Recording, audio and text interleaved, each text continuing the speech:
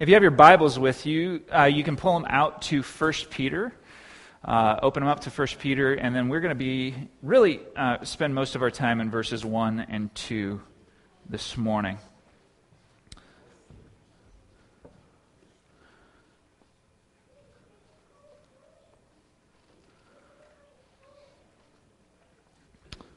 So, talk to you about just some of our history as a nation, particularly our recent history. About 30 years ago in the United States, anybody who was a Bible-believing Christian, which many of you would have put yourselves in that category, you were facing a host of what-ifs. About 30 years ago, Bible-believing Christians were facing a host of what-ifs. And so I want to tell you some of those what-ifs that people were facing. It was maybe a question of what if marijuana is legalized? What if the murder of the unborn is celebrated and promoted? What if public schools were allowed to indoctrinate our kids with anti-Christian propaganda? What if Christians lose the culture war? What if people stop going to church? What if pulpits on Sunday morning become more about preaching self-help than they actually are about preaching the gospel and the Word of God? What if churches give in to the weight of cultural pressure and they actually start to conform to society's standards? What if Bible-believing Christians are mocked in the public square more than they are given influence? Now, many of those things, the reality is many of those things, many of those what-ifs, now not necessarily all of them and not all of them to the degree that I stated them, but many of those what-ifs have become the what-is of our culture today. They describe our culture today. And, this is why we had things in the 80s and the 90s like the moral majority, right? We were afraid of what might happen to our culture, and so we were trying to protect our culture. We were trying to protect the church. We were worried about all of these things. So that's the reality. Now that this is our what is today, we have a whole new host of what ifs that lie in front of us. So I want to talk about the possibility of what some of those might be. What if it becomes illegal to teach basic Christian doctrine to your kids because it's considered hate speech? What if the government decides that religious organizations actually can't own property anymore because of the kind of doctrine that they might teach? What if the government has permission to take our kids simply because of what we believe? What if homeschooling becomes illegal? What if Christians or other kinds of religious schooling becomes illegal? What if the government decides once and for all that sexual freedom is actually a more basic priority and human right than religious freedom? What if the government decides that the Christian way of life is actually a threat to our society? What if a state legislature votes to make it illegal for conservative Christians or people of other faiths to live out their faith because our ideology creates what some might call unsafe spaces? What if Jesus goes from maybe just being annoying and offensive to ultimately illegal? Now, my job as a pastor is to equip us as a congregation for every single one of the what-ifs that might come our way. Right, so this is something we have to be clear about. No matter what the what-if is, it doesn't matter what the what-if is, it doesn't matter if any of those things I said actually take place or not. You know what? Christians really don't have to freak out. And can I be honest? Some of our representation in the public square looks a lot more like freaking out than it does like hoping in Jesus. So here's the thing. We have the Bible. We have 2,000 years of Christian history to tell us that the pattern of faithful Christian living, no matter the circumstance, is this: find joy in the what is and prepare for the what if. That's simply what we do. We find joy in the what is. So if we don't like the what is, guess what? I don't care. We're supposed to find joy in it. And if we don't know what's coming our way, we're going to work to prepare for what's coming our way. But all the time, we're still being grounded in our joy. So as of today, we're starting a series called Exiled. And this is a series through the book of 1 Peter. We're going to go all the way up to December. I actually have the privilege to be, we as a church, there are several other churches in our area that are actually working through 1 Peter all at the same time. I get the privilege to prepare with a group of other pastors. There are at least 3 of us and then maybe one more pastor who's going to jump into this. We're all going through this together, and so we all prepare together. It saves me so much time in terms of my prep. We get a lot of minds at the table, but we sit and we talk about the book. We talk about the direction that we need to take it, and then we all adjust it for our churches. And so that's what happens with that. But we're going through this book, and the reason we're going to dig in here is because 1 Peter is all about how we live for Jesus when our what-ifs, and they might be scary to us, they might be concerning to us, but when those what-ifs become our what-is. So here's what that looks like for the people that Peter is writing to. I want to talk to the people that Peter is writing to now. This is their big what-if, and it is now starting to become a what-is in their life. It's this: what if my country, what if my home, what if my people reject me because of my faith? What if this takes place in my life? What if I start to be excluded in society? So we're in 1 Peter, and we'll be right at the beginning of the chapter. Before we get into it, I want to understand just the world of Peter's audience, what they were going through, the things that they were experiencing. And so what I want to do is I actually want to articulate something that we might experience that is going to be very similar. So I'm going to force us to wrap our minds around what this experience would have been like for 1 Peter's audience, what they went through. So I want you to imagine that this happens.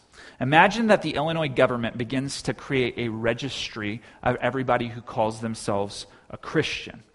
They begin to have this list together. And then once they get the list put together, this is what they start doing. They force employers to terminate the jobs of those Christians. They require banks to take away the homes of those Christians.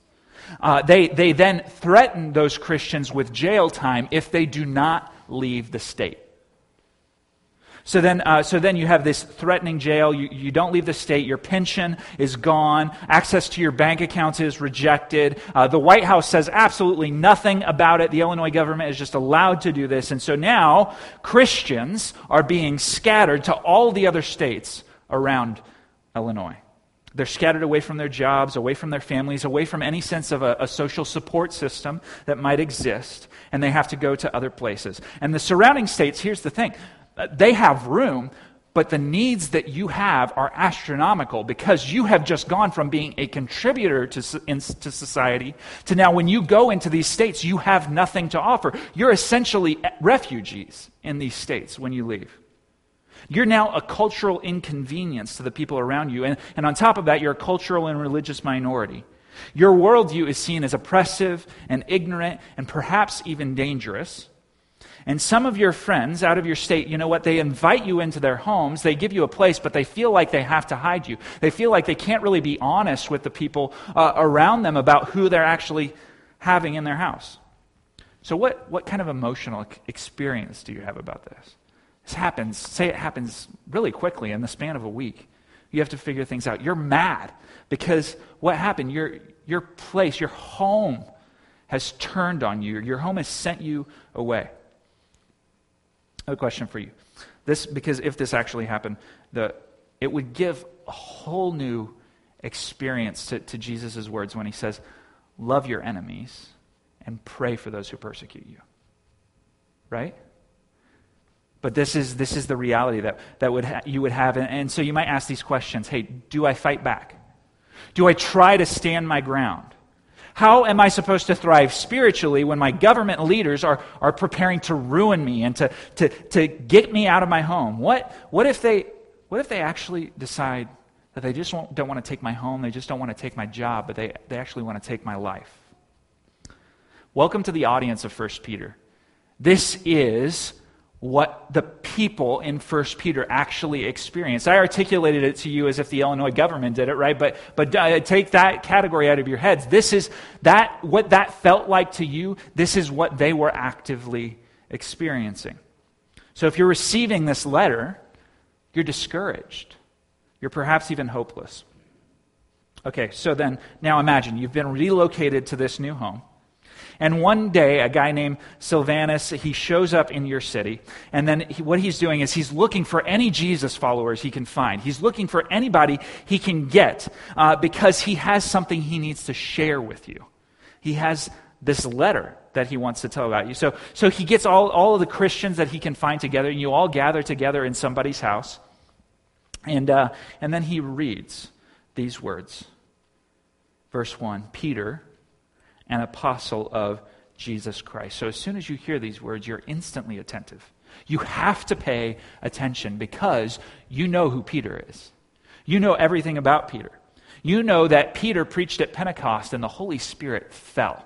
Like the Holy Spirit fell upon a bunch of people. People were speaking in different people's languages. Miracles were being done. Amazing things were happening. People looked in on this situation and said, oh my goodness, like what is this? But God was doing a work of His Spirit in this instance. So that's what happened when Peter preached at Pentecost. And then Jesus said some things about Peter, like when he talked to him, he actually changed his name. He said, your name is Peter. Peter means rock. And he says, on this rock I will build my church.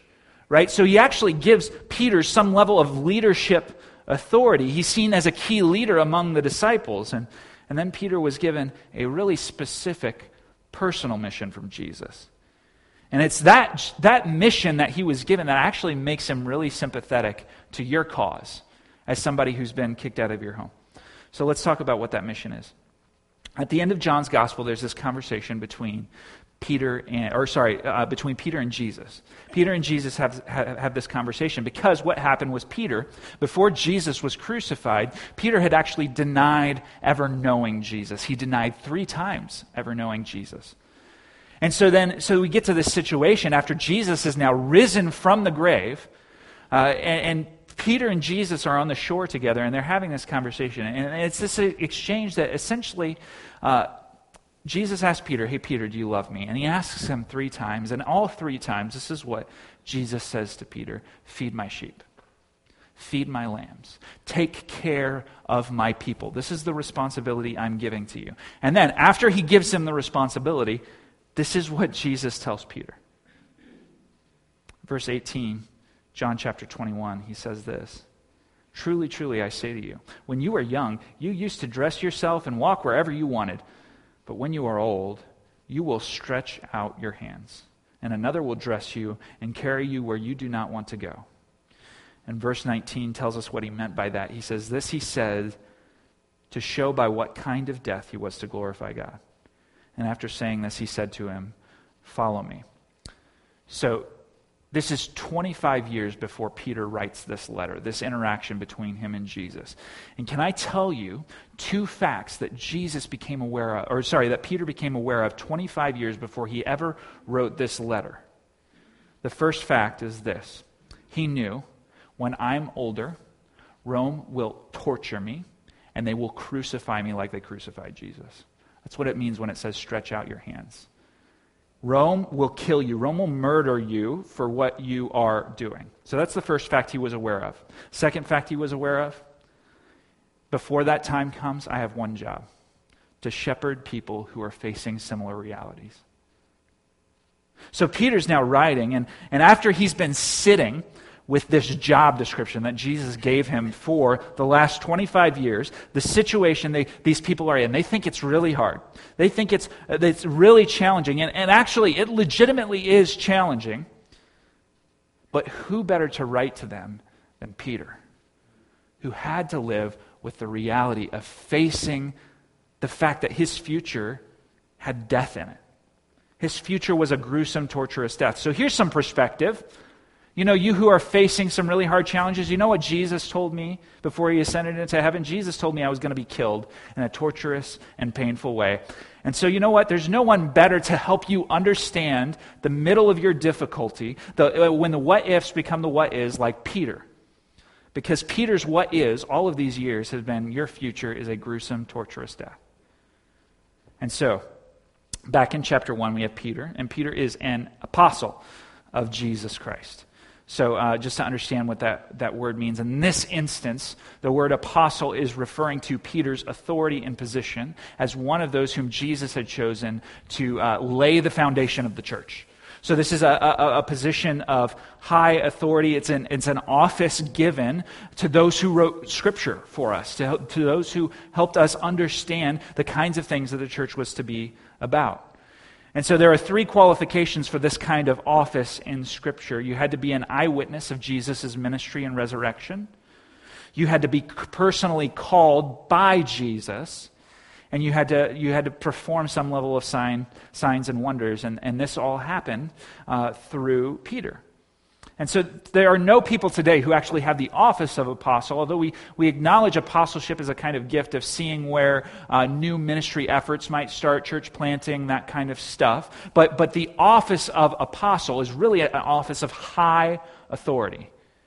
It's an office that nobody else claims to, because these people wrote Scripture. And they had the special responsibility to establish kind of the foundational doctrine of the church, how the church would move forward. So then this role is won by means that Peter is actually able to fulfill this job description that Jesus gave to him. As an apostle, as he's laying the foundation of the church, he gets to be a shepherd for how the church is going to initiate its beginnings. So he's feeding the sheep that way. But then this responsibility that Jesus gives him, it's further displayed in who he addresses the letter to. So he goes on in verse 1. It says, "To those who are elect exiles of the dispersion in Pontus, Galatia, Cappadocia, Asia, and Bithynia." So I want you to imagine you've been displaced from your home. You've been scattered in the states all around. And then this guy Silvanus, who has this letter for you, and he tells you, when he opens it up and he sits there and he reads it with you and your Christian friends, like what he says is that this letter is to and for you. And that's going to feel really important to you, because at about this time, it's going to feel to you like you've been forgotten. Because, you know, the centers of where the church is growing and the church has a lot of influence, that's in Rome, that's in Corinth, that's in Ephesus. It's in those places of high influence. But you know where it's not? It's in all of these rural towns, all scattered out in all of these countries. And there's no influence there, and you feel like somebody's forgotten about you. But Peter hasn't forgotten about you. And so what we're actually led to think is that there was some kind of event that happened that sent a bunch of Christians from one central location out to all of these different locations. And so we have to talk about that event. Now, I'll tell you what gives us this clue. This clue, we get it at the end of the letter. 1 Peter 5, 12 through 13, this is what it says. It says, "By Silvanus," Silvanus is the guy who's reading the letter to you, "a faithful brother as I regard him, I have written briefly to you, exhorting and declaring that this is the true grace of God. Stand firm in it." And then, verse 13, he says, "She who is at Babylon." When he says she who is at Babylon, he's referring, that's like code word for the church in Rome. The church in Rome gives greetings to you, sends you greetings, and so does Mark, my son. So when he's talking about that, it's likely that what's happening is he's referencing a church that all of these people he's writing to used to be a part of. Like something happened in Rome to send a bunch of Christians out of Rome into all the surrounding countries. And Peter knows he has a responsibility to even take care of those sheep that somebody else might have forgotten about. And so back in verse 1, he writes to these exiles, and I want to talk about what the word exiles mean. It says, Peter, he's writing to people who are literally exiled from their home. They've been kicked out of their home. But there's another facet to what the word exiles means.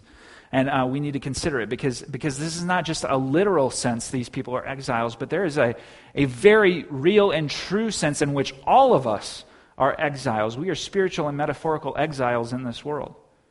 And this is something we need to understand. If you're a believer in Jesus, this world is not your home. As long as you live in this world, the instant that you place your faith in Jesus Christ, you have a different and more important home. So now you live in this world as a place that doesn't really want you here.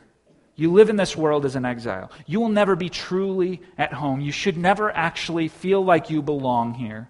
When we become partakers in Jesus' kingdom, we become a part of a world that has an entirely different set of values than the world that we live in.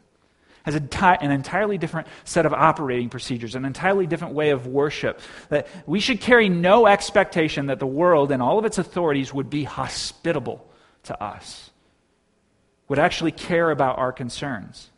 And so this is why when I see America, and yes, like things are falling apart morally, when I see values that used to exist here erode, I might be saddened by that. I might even stand up for justice to try to maintain those values. But you know what I don't do? I don't fret. I don't fret and I don't fear because I never expect to be, quote, at home in America. I never expect to be at home in this world ultimately because my ultimate home is God's kingdom. So while he's writing to people who are literal exiles, he's also writing to, he's trying to get them to own their identity as exiles. He's trying to get them to remember where their real home is. And you know, this was Jesus' expectation from the very start. We have a different home. John 15, verses 18 and 19, Jesus tells this to his disciples. He says, hey, if the world hates you, know that it hated me before it hated you. If you were of the world, then this is what would happen. The world would love you as its own. But because you are not of this world, but I chose you out of the world, therefore the world hates you. Jesus is saying, hey, you guys are never going to be at home. And I'm sorry, and that's hard, but guess what? Your new home is a whole lot better. So verse 1. So after considering what it means that exiles, I finally want to zero in on this identity that Peter gives them. He calls them elect exiles. So this is what that means. That means the word elect or election is just referring to God's choosing. And this simply means that God chose these people to be exiles. In the dispersion, or another word for dispersion is scattering. So this is what he's saying. God has chosen, God has decided that these hardships are going to come upon you. God has elected you to go through these hardships.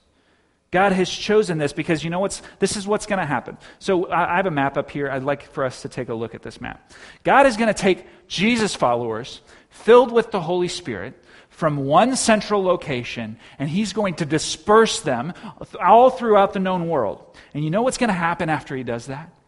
More people are going to become disciples because of the relationships that they build with those disciples.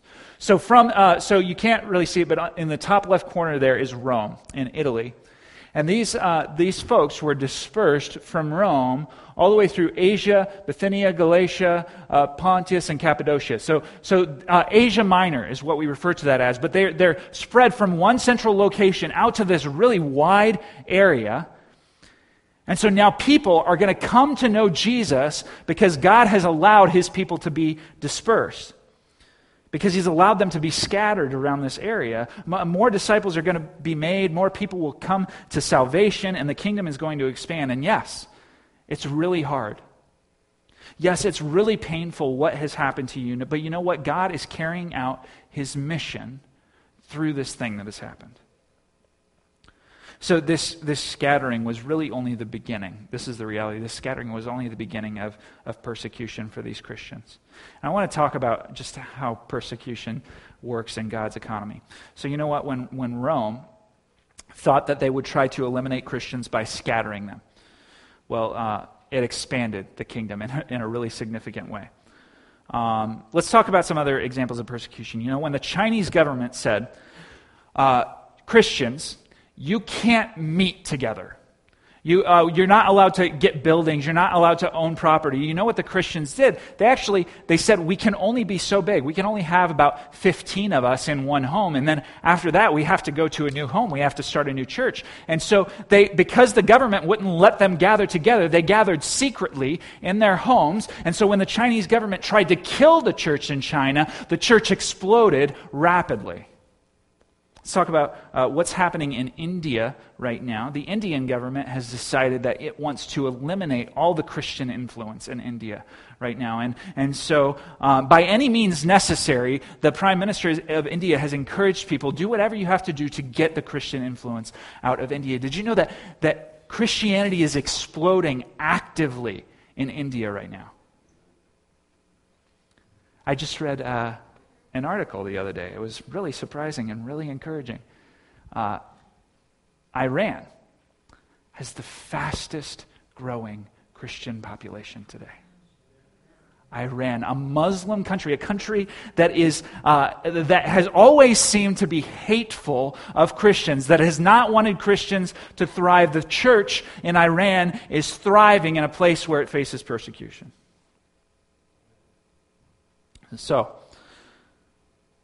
whatever this is going to do, yes, God chose to scatter you away from your homes. Yes, God chose to put you through some major difficulties, and yes, that's a painful reality, but you know what it's going to do? It's going to advance the mission of God in the world.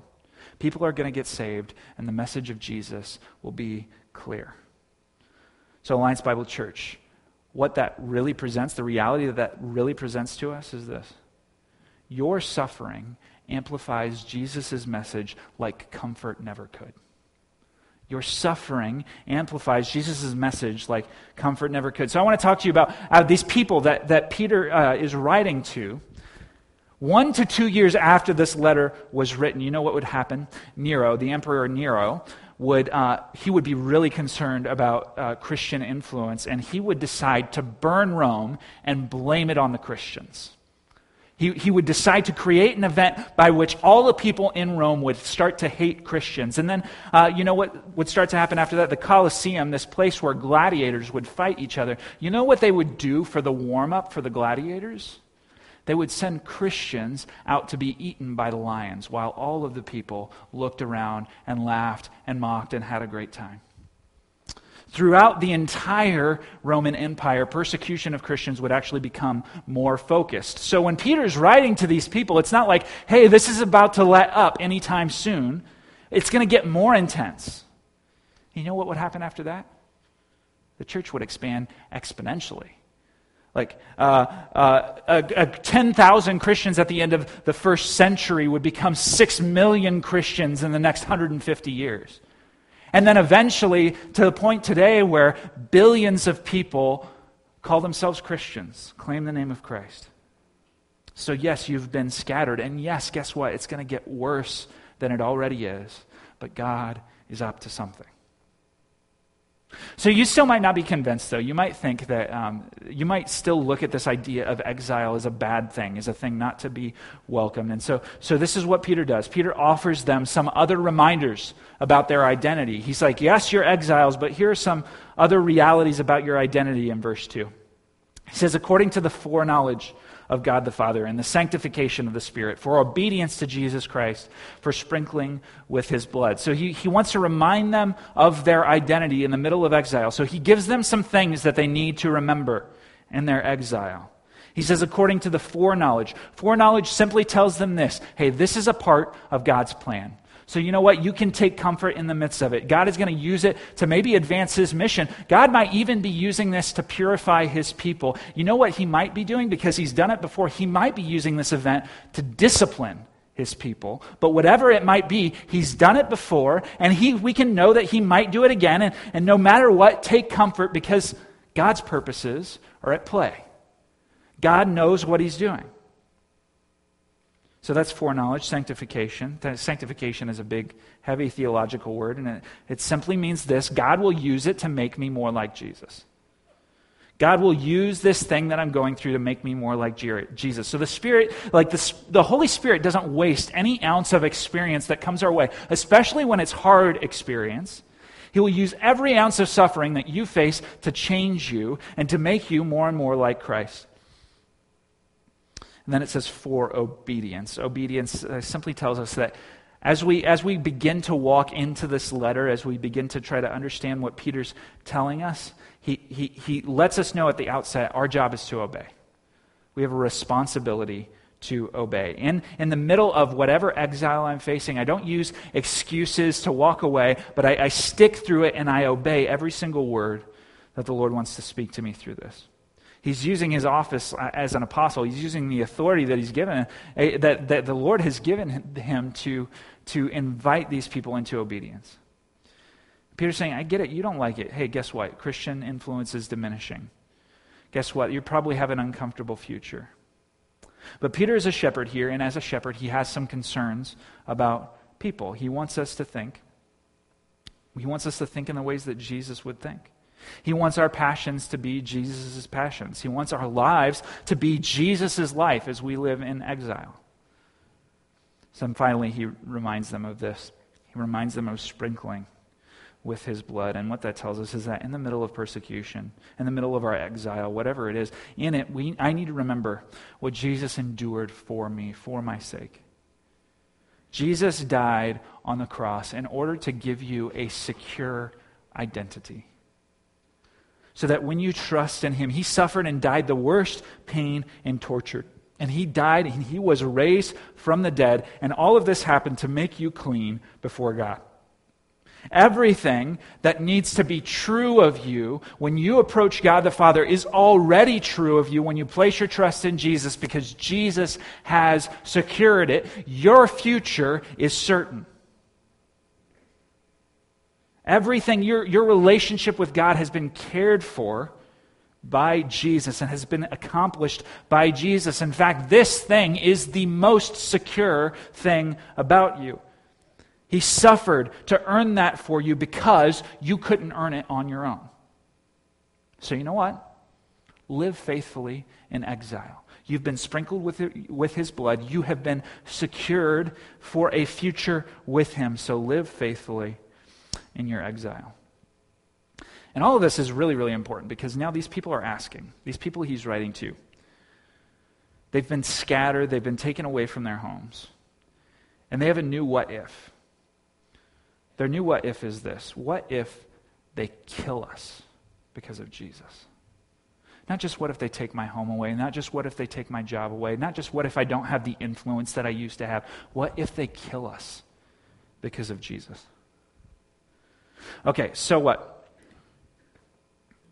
I just have one this morning, and I'd encourage you, this is the way that it works. You need to change the question that you're asking from how could God let this happen to what could God be up to.